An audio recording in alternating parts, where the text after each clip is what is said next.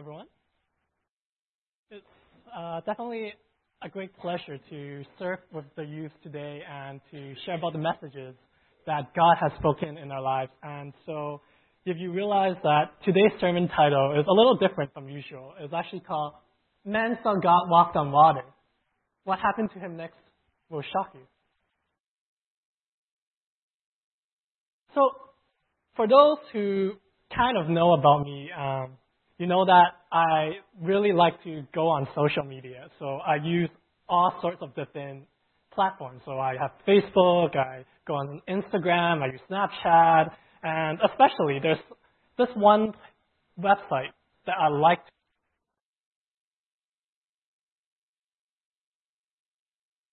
This thing's not working.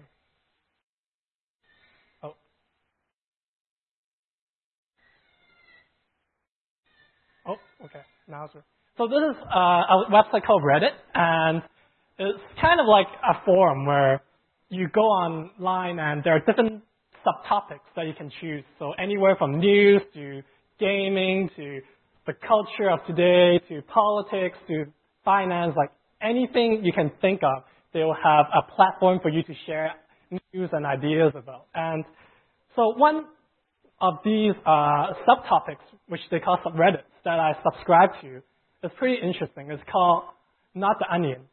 So for those who don't know, the Onion are satirical news. So they're mockery news about fake news items that sounds kind of like news, but they're really ridiculous. But this subreddit, they actually find real news that sounds so ridiculous you can't believe it's real. So for example, one of the topics was teen hacks into North Korean Facebook using the password. Or parents sold 18-day-old daughter to buy an iPhone, had no idea it was illegal. And man legally changed his name to above the none of the, so that it appeared at the bottom of a ballot for any election. So it might sound really ridiculous, right? But these are actually real news. And as I keep digging further, I realized the idea of selfie was even more crazy. So a woman caught when she posts stolen dress selfies on Instagram. Or tourists kill swan by dragging it to take selfies. And then here's a really ridiculous one. Selfie in front of running train costs 3 college goers their life. And selfie addicts tried to kill himself when he couldn't take the perfect picture. It might sound really ridiculous, but when you think about it, people would go to their extremes in order to take the perfect picture of themselves or just to have that best glimpse of themselves before other people. And so as we think about it today, the idea of narcissism is really prevalent to the millennial, especially the millennial culture.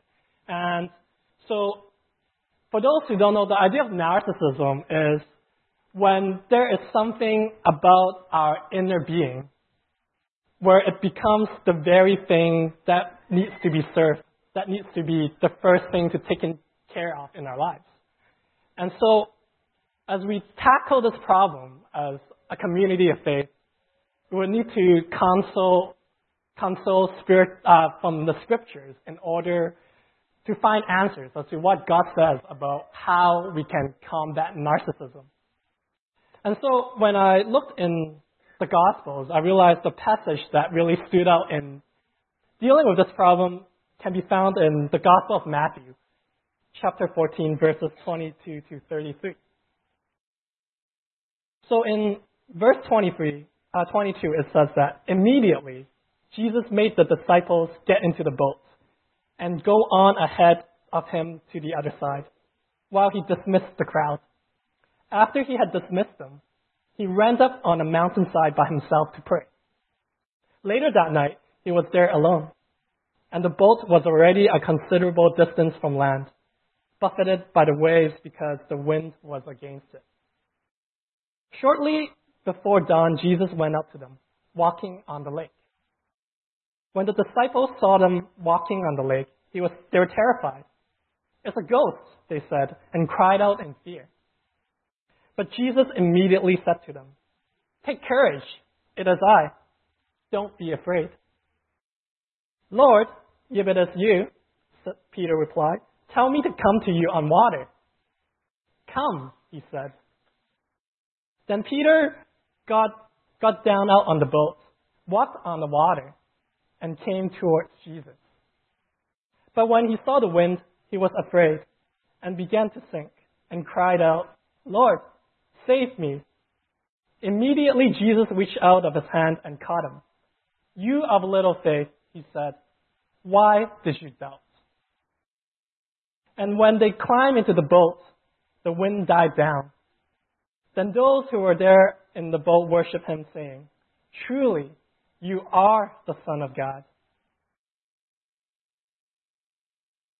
So before we continue to look deeper into the passage, let's begin with a word of prayer.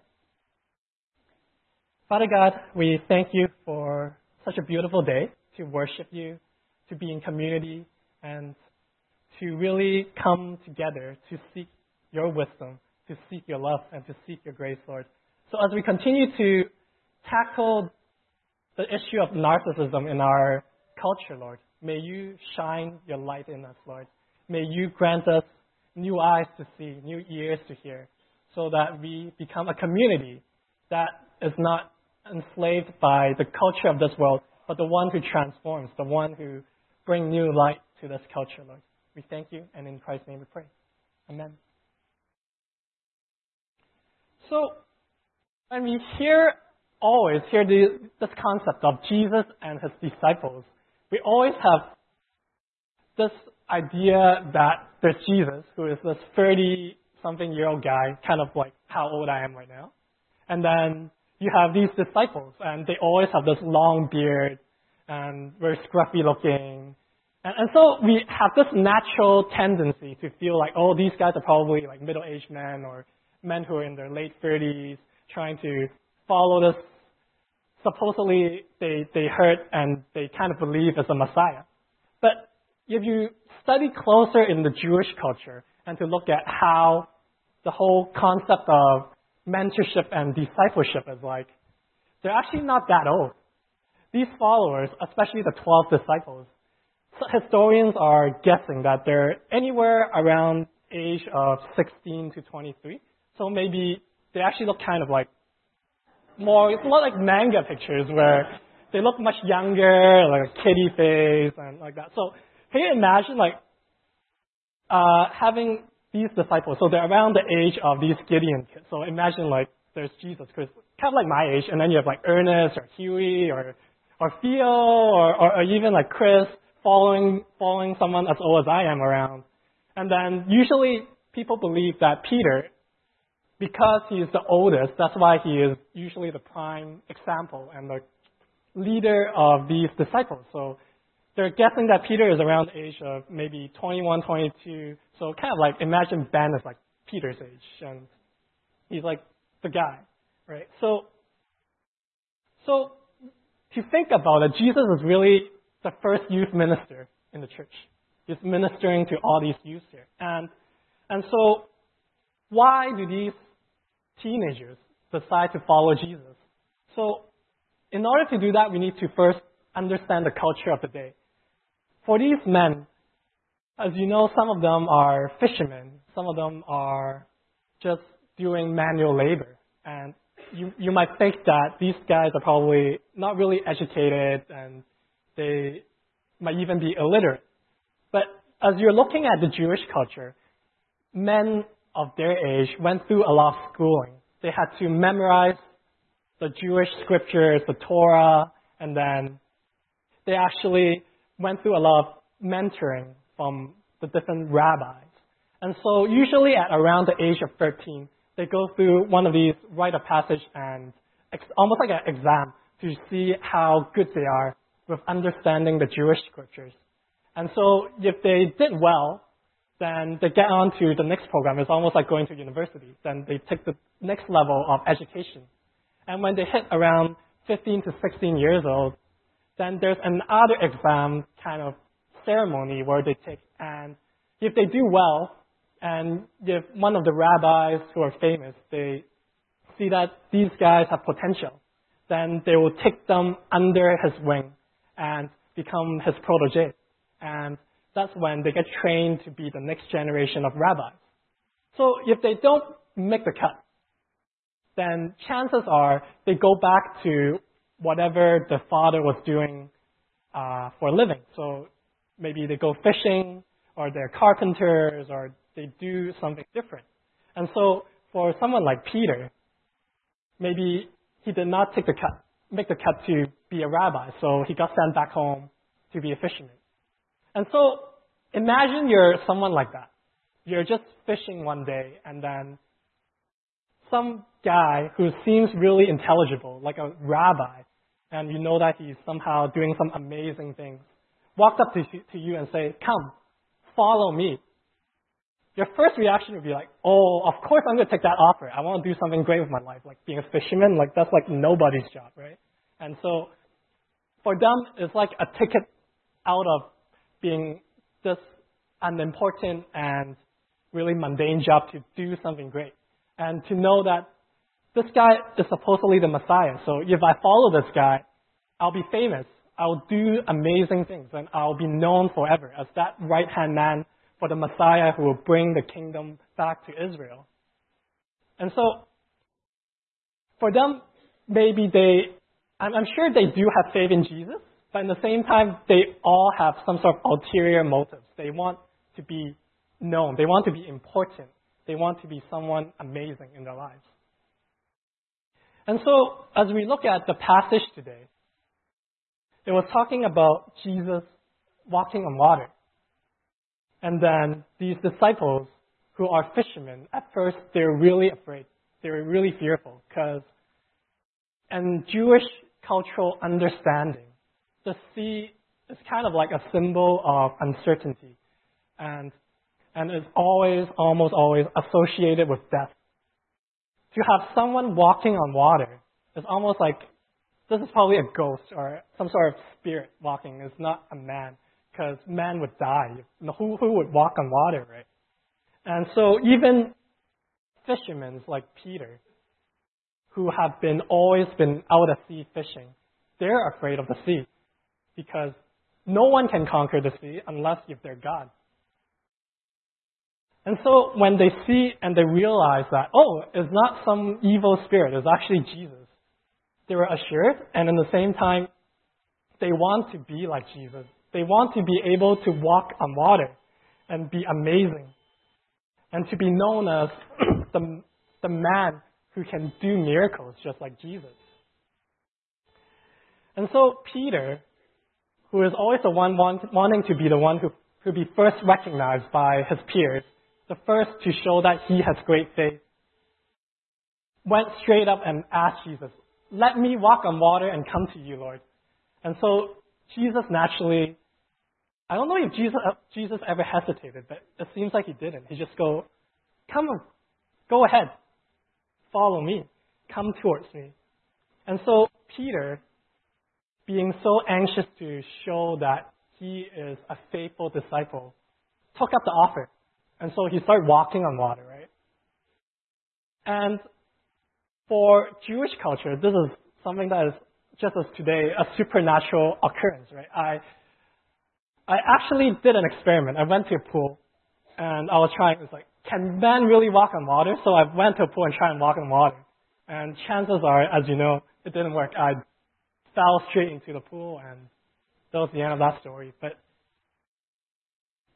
the fact is, then all the attention shifted from everyone looking at Jesus to everyone looking at Peter. Because this is something that no one has ever imagined, that man walking on water. This is amazing, right? So then, as Peter walked on water, you realize that his attention is slowly shifting. At first, he was looking at Jesus walking on water. Then, it's almost implied, he starts thinking about those around him. Start thinking about himself. That, oh, look at me, I can walk on water. Come, take a picture of me, I'm walking on water.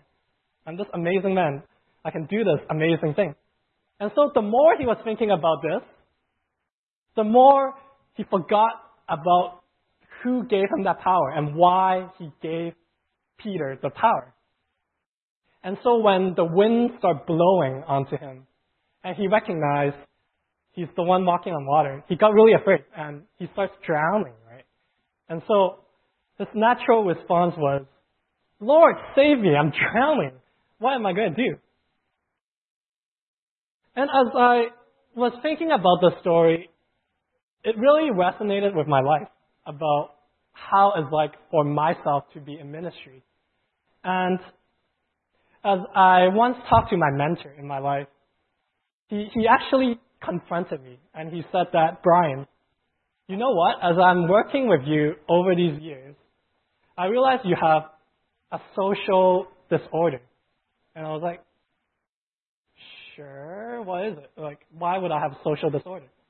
And then he said that, Brian, I think you have something that I would call a Superman complex. And I'm like, oh, that's sweet. Like, that doesn't sound like a bad thing, Superman complex. Like, I have amazing powers or something. Like, I do amazing things. But then he kept going on explaining what it is. So he told me that you're not Superman, but you think you're Superman. So you try to do these things, and in the same time, you try to do everything to save other people. And you do everything so that others will look up to you and say, oh, I need Brian. Whenever something happens, I'm going to go and find Brian, and Brian will solve the problem for me. Even when it means going out of his way and help me, I would go find Brian, because Brian would do it for me. And as he was sharing with this story, or he's sharing this disorder with me, I realized that it's kind of like the analogy where I like to be the superhero, and I like to be looked at. It's almost like Batman, like the idea that he is a superhero that we need but we don't deserve. And I like to be feeling that way, that people need me, and maybe sometimes they don't deserve me, but they need me. And so it feels good whenever they come up and like, Brian, help me with this. Brian, do this for me. Brian, serve in this ministry. We need people. But in reality, when we look at Peter and his encounter with Jesus, it's almost like they're telling me that, no, you're supposed to be Robin. You're the sidekick for Jesus. But like, look at that logo. I don't like that. Like, it looks so cheesy. Like the R. Like, I'd rather be known as Batman. Like, that's so much cooler. Like, I get a cool cape and all black and all that, but like, no one cares about Robin. Like, the sidekick. Like, who cares?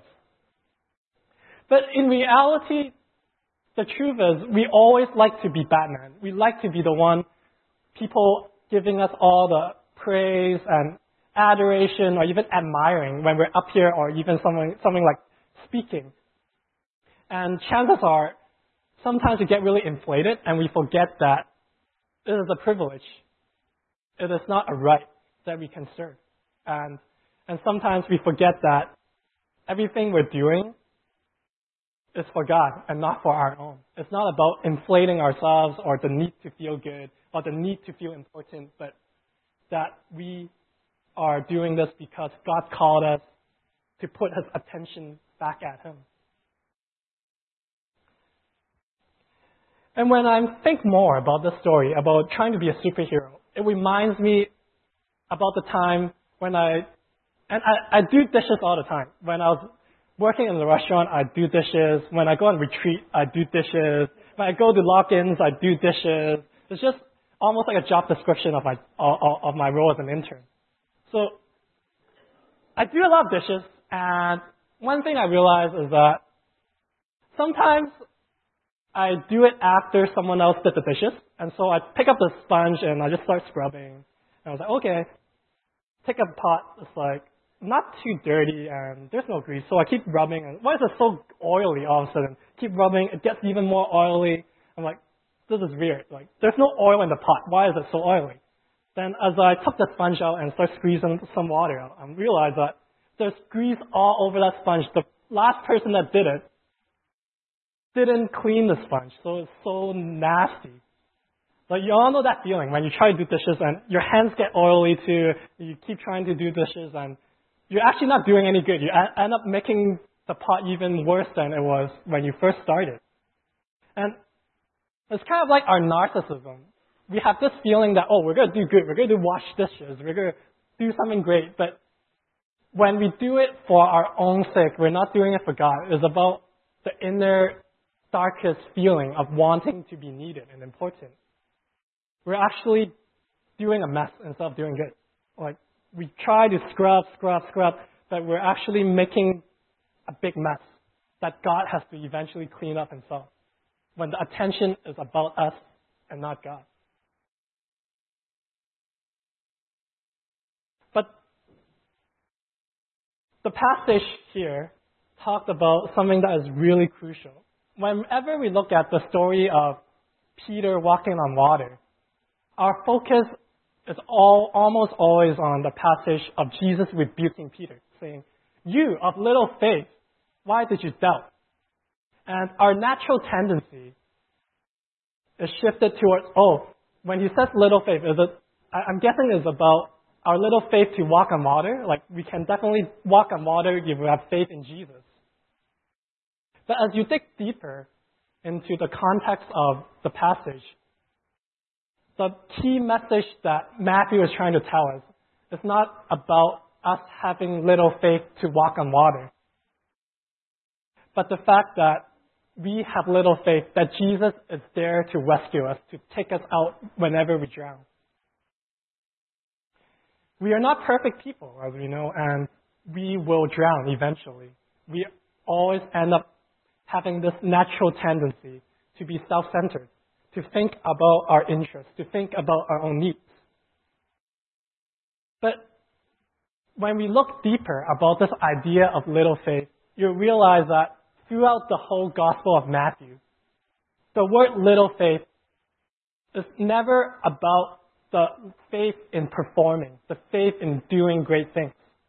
Whenever Jesus says, "You of little faith," whether it may be in this passage or in Matthew 8 about calming the storm, or even Matthew 6 on talking about the anxiety we have, it's always about our faith in trusting God as the provider, in trusting God as the rescuer, God as the one who will save us and deliver us.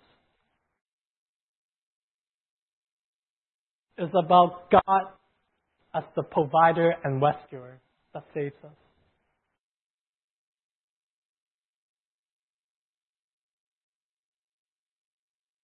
And the key message, then, is not about Jesus' words, but Jesus' action. When we look at the same passage in the translation in the Message, Eugene Peterson translates it really well. But when he looked down at the waves churning beneath his feet, Peter lost his nerve and started to sink. He cried, "Master, save me." Jesus didn't hesitate.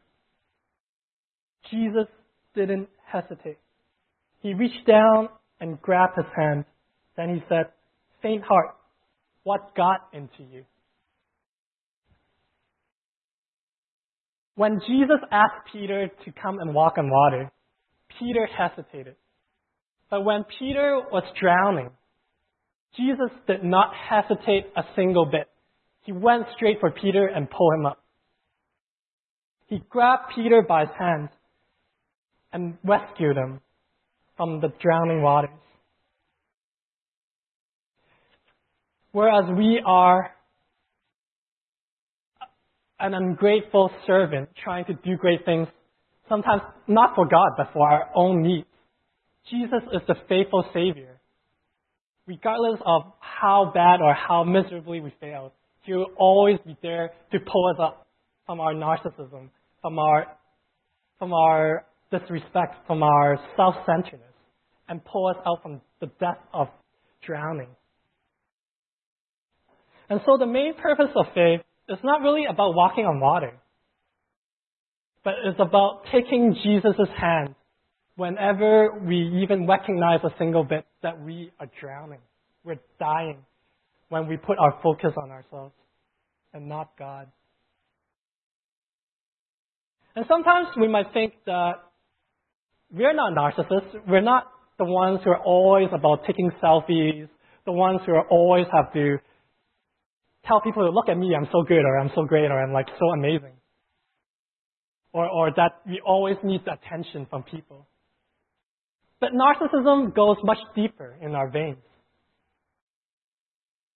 And in reality, we all are looking in ways of fulfilling our narcissism in our lives. Whether it may be the need to feel that we are making a difference in our lives, that we're doing something good, or the need to feel that we are important, the fact that we are amazing at doing things so that people would come to me. And here I think is where Eugene Peterson again is really wise in teasing out the issue of narcissism in ministry. And it's not exactly his quote, but he said that the biggest sin of ministry or serving in the church is when you actually do it for the sake of fulfilling that need to feel important. That you do it so that you feel like you're needed by other people. You're doing it to bring the attention into the fact that you're the one that can help them, rather than God himself. And maybe sometimes these qualities are good. You do it in a good intention. You want to help them. You want to scrub the pot and make it clean, and you be participating and doing good. But if our sponge is greasy, there are uncleanliness in the way we approach it. We're just going to get in the way of God. And that's where sin really strikes us. And the irony in the millennial generation is that we project our narcissism on our faith. We end up devouring our faith to talk about and think about and feel about the need to satisfy ourselves rather than it's about God. We have become a society where God is the servant and we are the kings. We need to be served by God. We need to come here expect that God will do something and grow me into something amazing. That we come here and we need to feel like worship means something. We can get something out of worship. That we have to go to groups and we pick our own friends. We do things that we think are fulfilling when we go to fellowship. And in verse 33, the disciples realized that when this happened, they're reminded that Jesus is not just the Son of Man serving other humanity, but he is also the Son of God. He is God, the very self.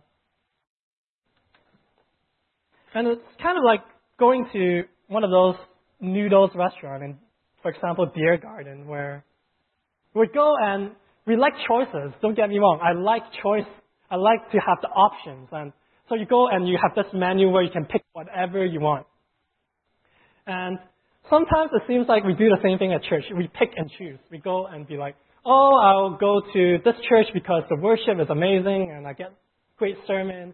But then there's small group stuff, so I'll go to this other community and like they have great people and they have good Bible study, so it feels good. Or even like, oh, the pastors have good counseling in this church, so I will go to this program.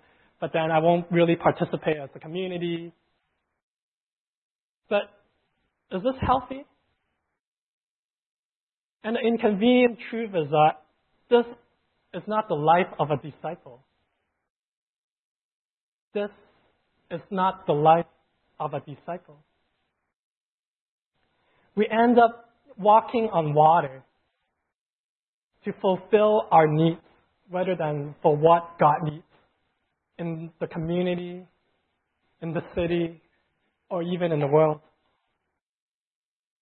And so I feel that the way to approach it is kind of like what one of the songs that we usually sing in worship. And in the bridge, I think it summarizes the mindset that we should have really, really greatly. And so in the song, in the bridge of this song, it says that break my heart for what breaks yours. Everything I am for your kingdom's cause as I walk from earth into eternity. So I've been ranting here for half an hour talking about don't go walk in water thinking about yourself. But does that mean we shouldn't be walking in water at all? We shouldn't be doing things for God? Of course not. Like, there are times where we need to serve and we need to participate and do great things. But then what do? If we go into this dilemma, we always go think about ourselves. We think about satisfying our own needs rather than God's needs. And like, what are we supposed to do? And I think the best way to combat it is can be summarized from some really wise words I learned last summer when I got to go to this camp, and this friend of mine shared some wisdom into my life, and I think it's also really relevant here. And so how it goes was there's a guy that was walking in the middle, and then he goes, "Just do it! Don't let your dreams be dreams. Yesterday, you said tomorrow. Just do it." And I see people are face palming and they know how funny it was. And it sounds like a joke, right? Like, this guy sounds like he's an idiot walking up. But if you know the backstory, this is a viral video in YouTube that was done by an actor, Shia LaBeouf. And so it sounds like he totally just improvised it and then he was just doing something ridiculous. But in reality, he was doing it for an art school in London called Central St. Martin's. And he was asked to go and act out these different scripts that the student wrote for their one of the grad projects about introductions. And so he took up the offer, went to London, did it completely free for them. And then the reason why it was a green screen was that, as you know, for those who are in filming, when you have green screen, you can put anything as a background. You can edit it so that you can put on like other videos, you can put on other things. And so as a result, this video got edited into all sorts of really weird stuff, where like talk about motivation speech imitating TED Talks, or like scenes in Star Wars, or anything, right? And so what I'm trying to get at is that when he did this, he took up the offer. He was not doing it for his own sake. He is not looking for fame. He's not looking for money. For those who know this actor, like, he's do all sorts of really peculiar things, but a lot of times he doesn't do it for money. He do it as a way to bless other people or to do good. And so, what is the grease in our lives? What is the grease in our lives? Grease tend to stick, and they stick really well in things, especially in other human beings. And they're more infectious than we thought, that when we shake hands with others, when we're greasy, they also get the grease, and it's kind of nasty, right? So, as we go on in our lives and walk on water in the name of Jesus, we can either draw on what we do for the sake of ourselves, do it for our own intentions, do it for our own needs, or we can have grease that are good, grease, infectious and contagious grease that are good, where the things we do, the things we serve, when we point to Jesus, we point others to Jesus, we kind of infect the gospel in their lives, and we transmit what is good and what is hopeful and what is gracious to those who we encounter. Let us pray. Father God, we thank you for the message that you have empowered us to share today and to witness. Thank you for your love for Peter and your love for us, Lord, to realize that you are that steadfast Savior who rescues us whenever we walk and drown in water, even when it's for your name, Lord. May we be reminded that we do worship, we do life, we do everything that is for you and you alone. That even when we have that doubt to do things for ourselves, that we can trust that you will drag us out of the deep waters and to walk solely for your name's sake. We thank you, and in Christ's name we pray. Amen.